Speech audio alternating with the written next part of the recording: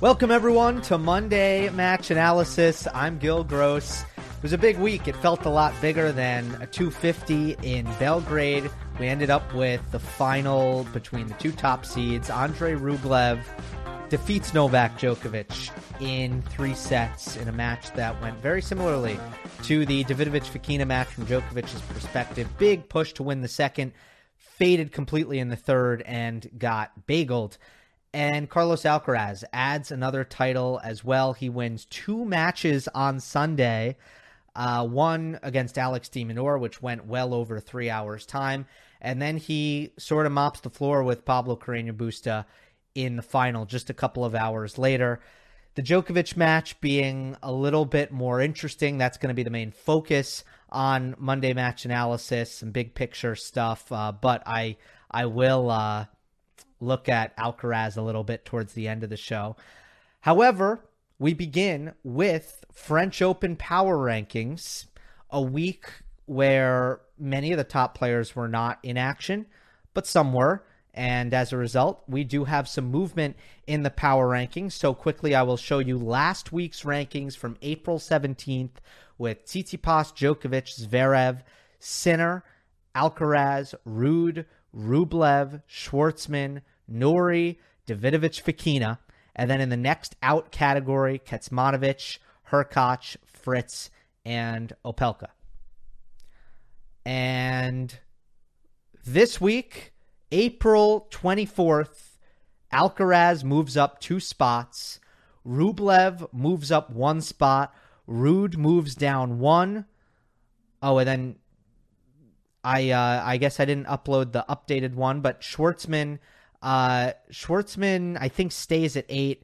Norrie stays at 9. Davidovich-Fokina stays at 10. Kecmanovic, Hurkacz, and Fritz stay in the next out, but Pablo Carreño Busta replaces Riley Opelka in the next out category. And by the way, if you go all the way back to the 2021 French Open Power Rankings, Carreño Busta was in the next out. He was there.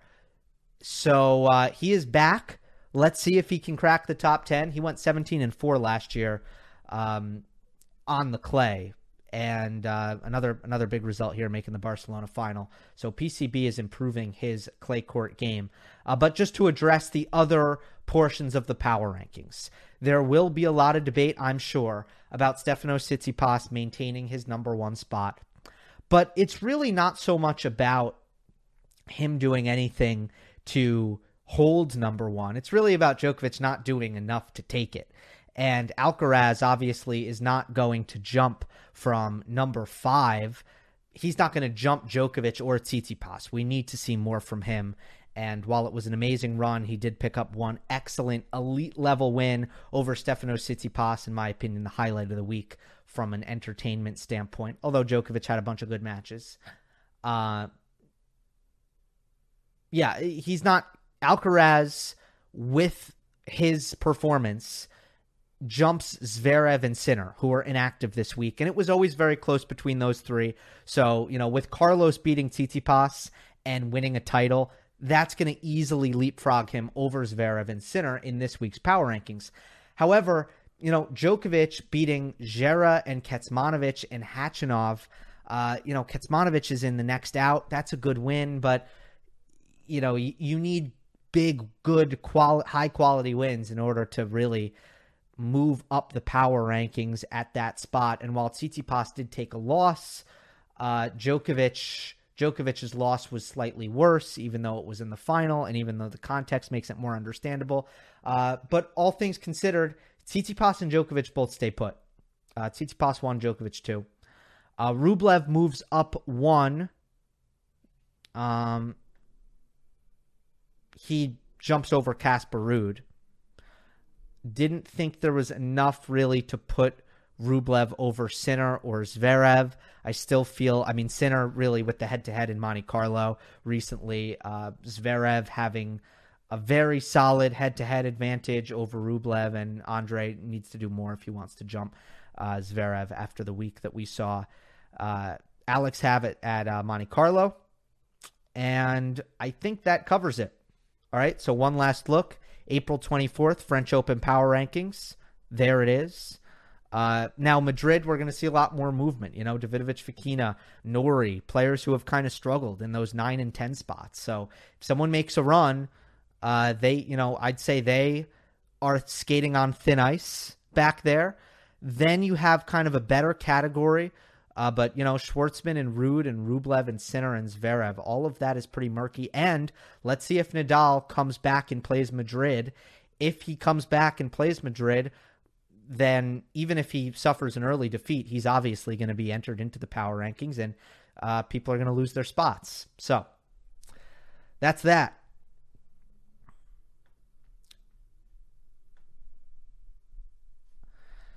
Let me start with Novak. We'll get to Rublev.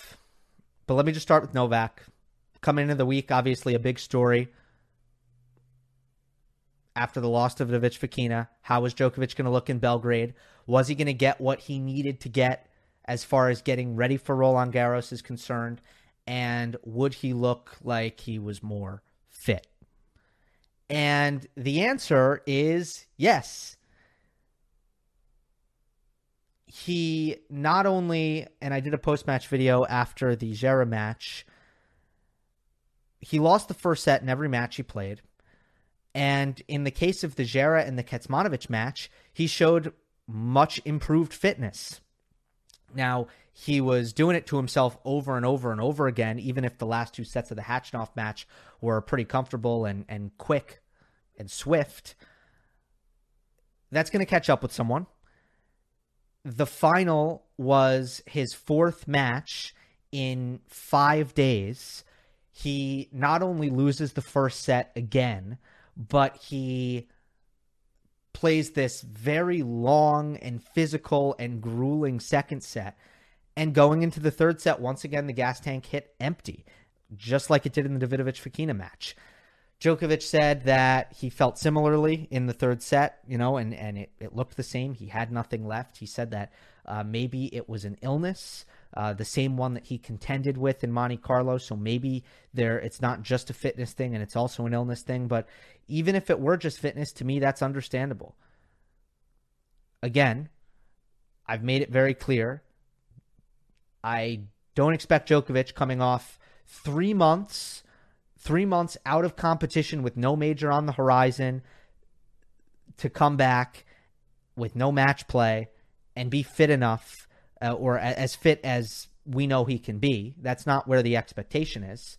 So to me, this was a great week. He got in those experiences. He put his body through the 3-hour matches. He put his mind through those long 3-set matches, and he did it over and over and over again, and then he ran out of gas. But it's going to make him tougher, and it's going to make him ready for the next time he needs to do that. So, I mean, there's zero concern for me.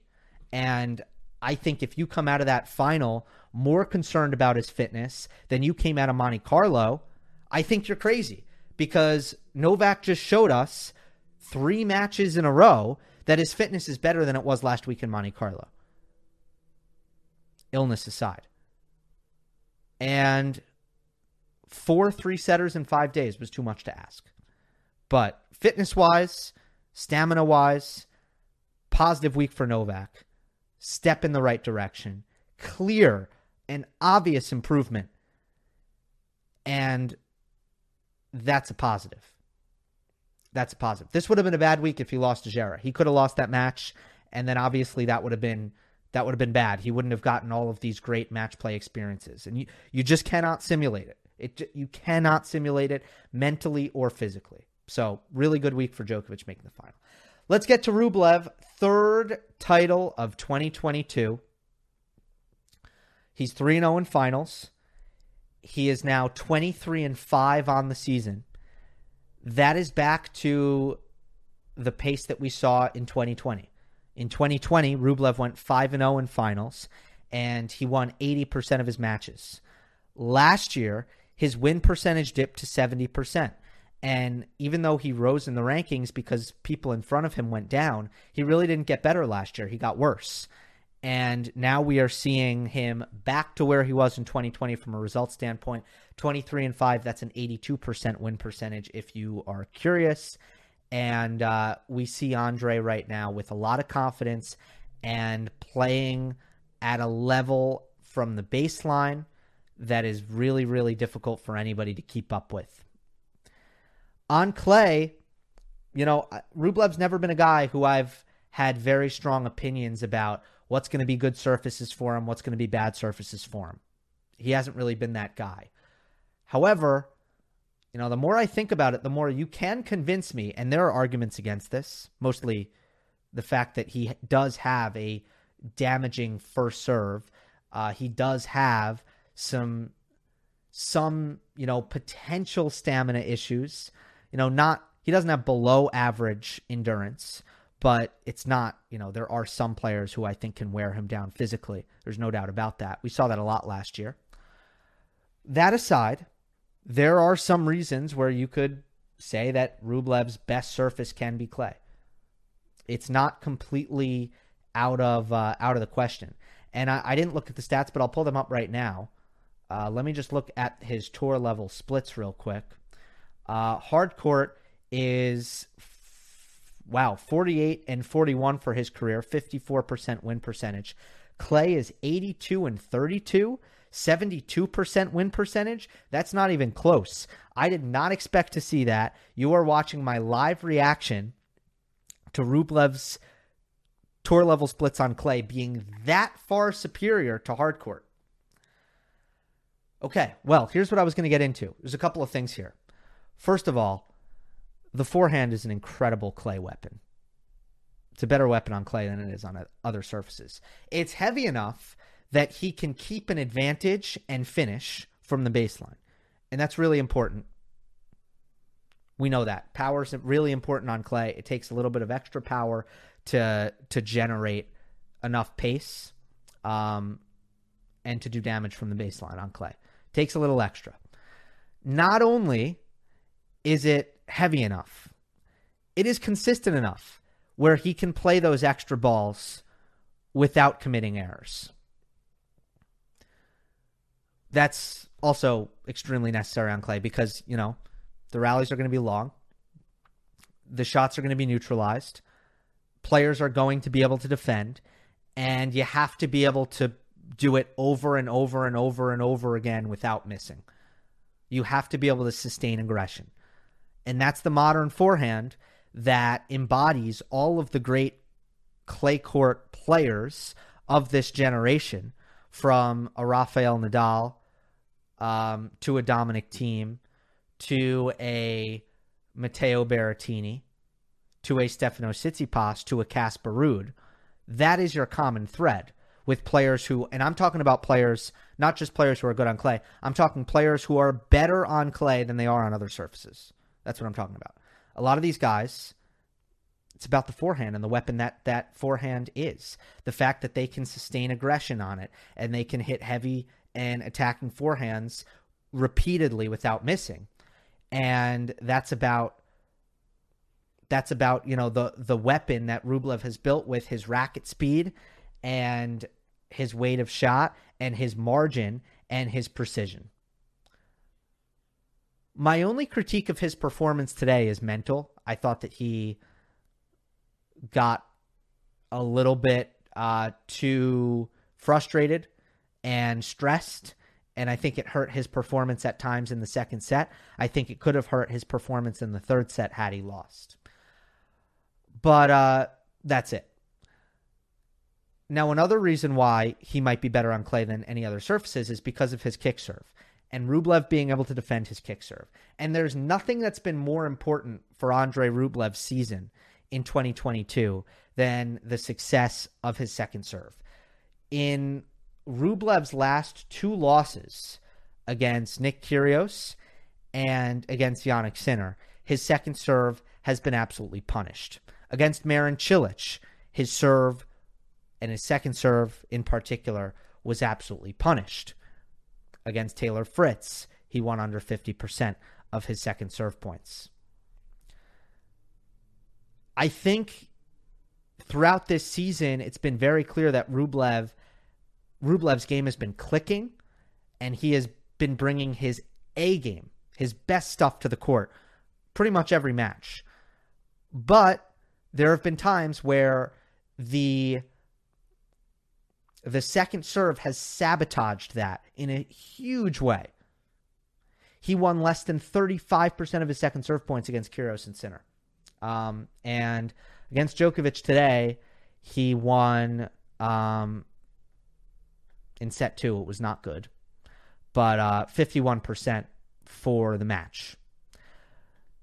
Now, in his previous round, 83% against Fognini and 79% against, I'm forgetting who he played in the quarterfinal, 79% against Taro Daniel. So obviously a drop down in competition there compared to the players who we're talking about Rublev beating, but still super high numbers. He protected his second serve this week. All throughout the week, he protected his second serve. That is going to make the difference for Andrei Rublev. And he did it against Djokovic. If Novak was going to win this match, he was going to do what he did in the second set, which is win a high percentage of his second serve points. But I don't think in the second set, I don't think that Djokovic was really punishing that second serve to the extent that that 35% number would suggest. I thought he was winning a lot of rallies. Nonetheless, there was a point in the second set where Djokovic started to figure out the second serve return, but it certainly wasn't consistent. And we got a lot of this. I'm going to go to the tape here. We got a lot of Rublev's kick serve, which is spinny and slow, and he actually gets a lot of height on it. And he gets a lot of bounce off the clay. And we got a lot of this from Djokovic. Over the shoulder, kind of reaching, far away from his body, bad contact point. This was on set point in the second set. And the ball lands middle, and Rublev hits a forehand winner here. Let's take a look at another. This is the contact point. It's uncomfortable here for Novak. It's shoulder level, and he has left his feet to make contact with the ball. And now let's show another. There's the ball bouncing. And look at this. This just is not a comfortable contact. This is at the eye level, potentially even over the head of Novak Djokovic standing on the baseline. And that tells you that he either needed to move up or he needed potentially to move back, which is what he did. But I didn't like that. It was fine. I think he did win a lot of points that way. But Djokovic moving back is not as effective as a lot of other players moving back. Sinner moved back on a lot of the second serve points in Monte Carlo. Tsitsipas would do that. Thiem or Nadal would certainly do that. They hit such a heavy ball, heavier than Djokovic, that they can push Rublev back off of that return. I don't think Djokovic can do that as effectively. I would have loved Novak to potentially move up here and see what happened, see what would have happened. However, I understand that it's difficult for him on clay. And he actually was talking about this just last week. He was talking about the return of serve on clay and how he can't be quite as aggressive on the return on clay. He can't rush opponents as much. And if he doesn't rush opponents and he stands in, well, then he's not in good defensive position. So we can go back a couple of frames here to this. And Djokovic does step inside the baseline here. This return has to be great. He's 2 feet inside the baseline and he's outside the sideline. If this return does not put Rublev under pressure, then Djokovic is in huge trouble because he's in terrible defensive position here. He's still inside the baseline and he's having to try to get to the middle. He's not going to get there in time. And there's tons of court for Rublev to hit into. So Djokovic on a grass court, on a quick hard court, he's going to move in. That second serve that Rublev hits, it's not going to bounce as high. It's going to stay in the strike zone. And when Djokovic hits a hard return, deep middle, most likely, Rublev is going to be rushed in a big way. It's going to be difficult for him to reply in a way that does not surrender either a miss or an attackable ball for Djokovic. That's what we've grown so accustomed to seeing. On a clay court, the whole thing is complicated. I think Djokovic does not like that kick serve to the backhand when the ball bounces up very high. I think it's been a big problem in the Tsitsipas matchup for him. I think it's been a big problem in the Dominic Thiem matchup for him. He does not like that backhand return when it gets above the shoulders, and Rublev was able to do that to him here. And his second serve return is not quite as potent on clay. It can be, and I thought in the second set he timed it a little bit better. He connected on some, and it was better, but it was not good enough at all in the first set, and it went away again completely in the third set, where he had an opportunity here to break back if he had more energy. Of course, there were bigger problems. He did completely run out of gas, but 15-all second serve, 30-15 second serve. I mean, you win one of those points and you can get back to, if you get the break here, you're back to 1-2 in the third set. So that was a big deal, both for Rublev and for Djokovic. The second serve was protected by Andre here with that slow kicker to the backhand. It was somewhat effective. And if Djokovic wants to beat Rublev, he wants to turn that into a liability for Andre. He wants to take second serve returns and be offensive off of them, in my opinion. And that's how you beat Rublev, because he's so strong in so many aspects of his baseline game. You want to make him defend, and you have an opportunity to make Rublev defend off of Rublev's slow second serve, by far the slowest second serve in the top 10. You have the opportunity to make him pay for that. On clay, it's just a little bit tougher, and Djokovic couldn't get it done there. All right, I do want to talk about Djokovic's tactical haze in this match. I thought that there were some issues for him. I have plenty of critiques beyond the fatigue. Now, keep in mind, by the way, one thing to consider is that Djokovic had chances to win this second set without going to the tiebreak. And you wonder, if you get to the second set quicker, does he have enough gas to play that third set? If he wins that second set 6-4, and they played a long game at 5-all, I think they played another long game at 5-6, then they played a tiebreak. Yeah, I mean, all these games were going to deuce. 4-5 was an absolute marathon. Let's say Djokovic converts his first set point, which was, I don't know. I think it was after like the second deuce at 4-5. Let's say he converts that. He probably saves himself close to 30 minutes from there. So that could have completely changed the match if Djokovic was able to break serve at 4-5. And by the way, this was the portion of the match. This was the only part of the match that Djokovic started returning the second serve well. Was at this 4-5 game, and then again at this 5-6 game a little bit, a couple times. Yeah. Also, he had a good return at Love 1 in the tiebreak. Anyway, yeah, so one thing to keep in mind is if he finished the match, if he finished off that second set, I think he had a chance, a much better chance. I thought that Djokovic was too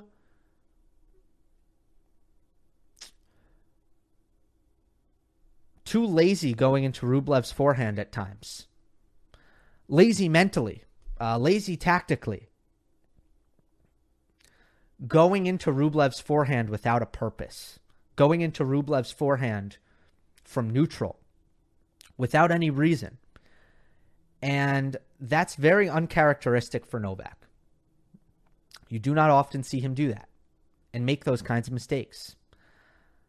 Against Rublev, just like Tsitsipas, talk about this all the time, you want to go into the forehand hard. You want to make sure that when they hit forehands, they are on the run. And then it opens up the court on the ad side for you to play their backhand. Djokovic is usually a master of that pattern. So good. But in this case, I thought Djokovic was changing direction on his backhand all the time for no reason whatsoever, without enough behind it to really put Rublev under pressure. And maybe that's because, look, Rublev's backhand, it's not just going to miss for no reason. And a lot of players have beaten Rublev from neutral by being willing to dig in and grind him down physically by keeping the ball on the backhand and extending the rallies from there. Rublev's backhand, if it's on, it's not just going to miss, but it's not going to really hurt you as much as the forehand is. Especially if you're ready for him to go down the line, which he's going to on the backhand. But like, wait, I want to make sure I have this right. Oh no, that's the drop shot. Hold on. That's the next clip. Let me show you this. Routine backhand trade cross court by Rublev. Djokovic is behind the baseline. This is a trade for Novak. There's nothing attackable about this ball. Djokovic changes down the line. He gives Rublev a forehand.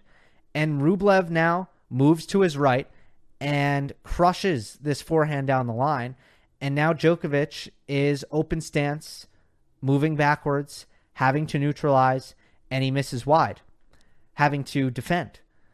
Look, he shouldn't have missed that backhand, Novak. It's an uncharacteristic backhand for him to miss. By the way, this is at the 4-5 game, at deuce 4-5. And the reason I went on that tangent when I did was because I knew I was going to show you a clip from that game.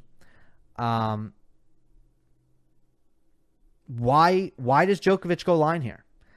So I don't think that Novak feared the forehand enough, and I don't think he was tactically focused enough in this match at really making Rublev hit backhands and only going to the forehand with purpose, which is uncharacteristic.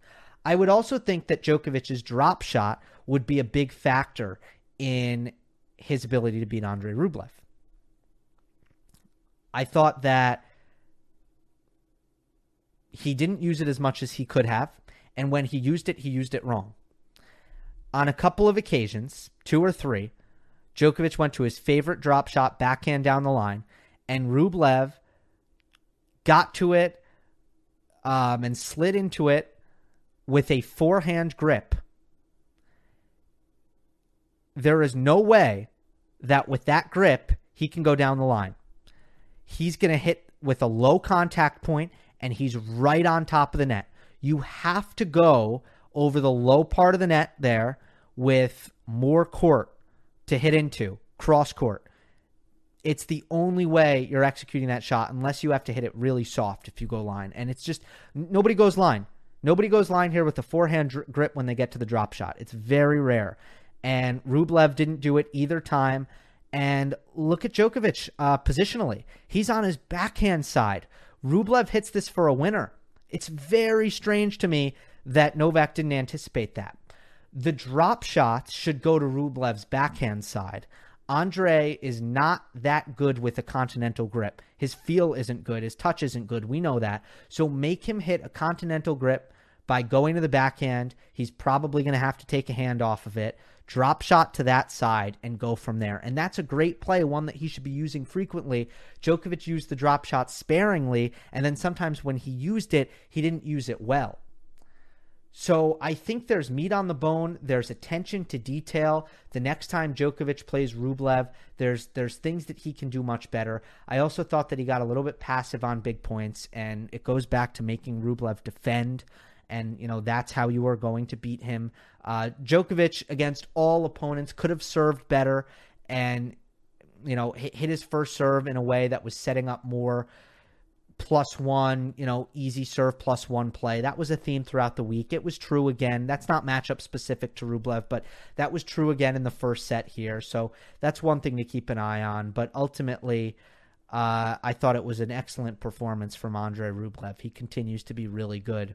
And he's a tough out, a very, very tough out if you are not going to find a way to punish his second serve, to make him defend frequently, to keep it away from his forehand, to put him in uncomfortable positions at the net. If you're not able to do those things and you are playing a lot of neutral rallies with him and he's getting forehands to hit, he's going to make mincemeat out of the tennis ball, and he's going to be really difficult to beat. So, again, good stuff from Rublev. Congrats to him. Let's go over to Barcelona now.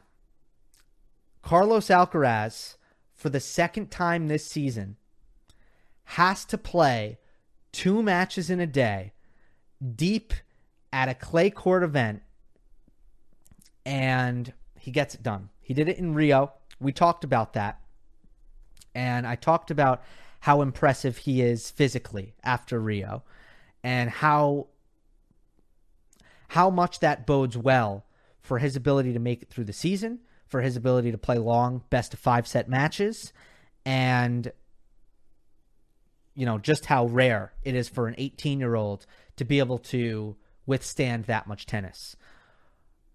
In Rio, it was the quarter and the semi. Today, on Sunday, it was the semi and the final. He beats de Minaur 6-4 in the third set, absolute marathon match. It was like 3.5 hours. And then he comes back and beats Carreño Busta. So it's the second time he did that. But against de Minaur, he had the most incredible match point save. And by the way, shout out to Alex de Minaur, who is incredible in his own right for what he's done. And I'm sorry, it looks like I didn't load the image properly, so I have to pull it up. Where the heck is it?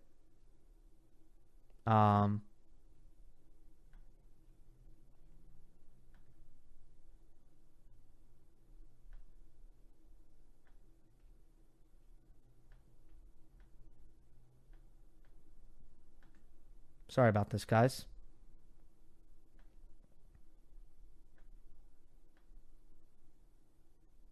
Here it is. Okay. Unbelievable match point save against de Minaur. Alcaraz should have lost. There's no question about it. Let's just kind of take a look at this. This is the forehand that de Minaur had on match point. Now, I have the serve here as well. This is the return that Alcaraz hit. Sorry, the order got messed up here. But Alcaraz on the full stretch. Good job by Carlos. Good job by Carlos just to get the serve back. But it lands very, very short. This is the forehand that de Minaur has. And I don't know what his target is on this forehand. I mean, Alex hits this right through the middle of the court where Alcaraz is coming from off the court. And, the play is obviously either to hit it behind Alcaraz or hit it into the open court. The right play here, based on how Alcaraz anticipated or guessed, would have been to go behind him. But I also would have understood if de Minaur hit into the open court. To go middle is bizarre because at this point, Alcaraz is running across the middle of the court.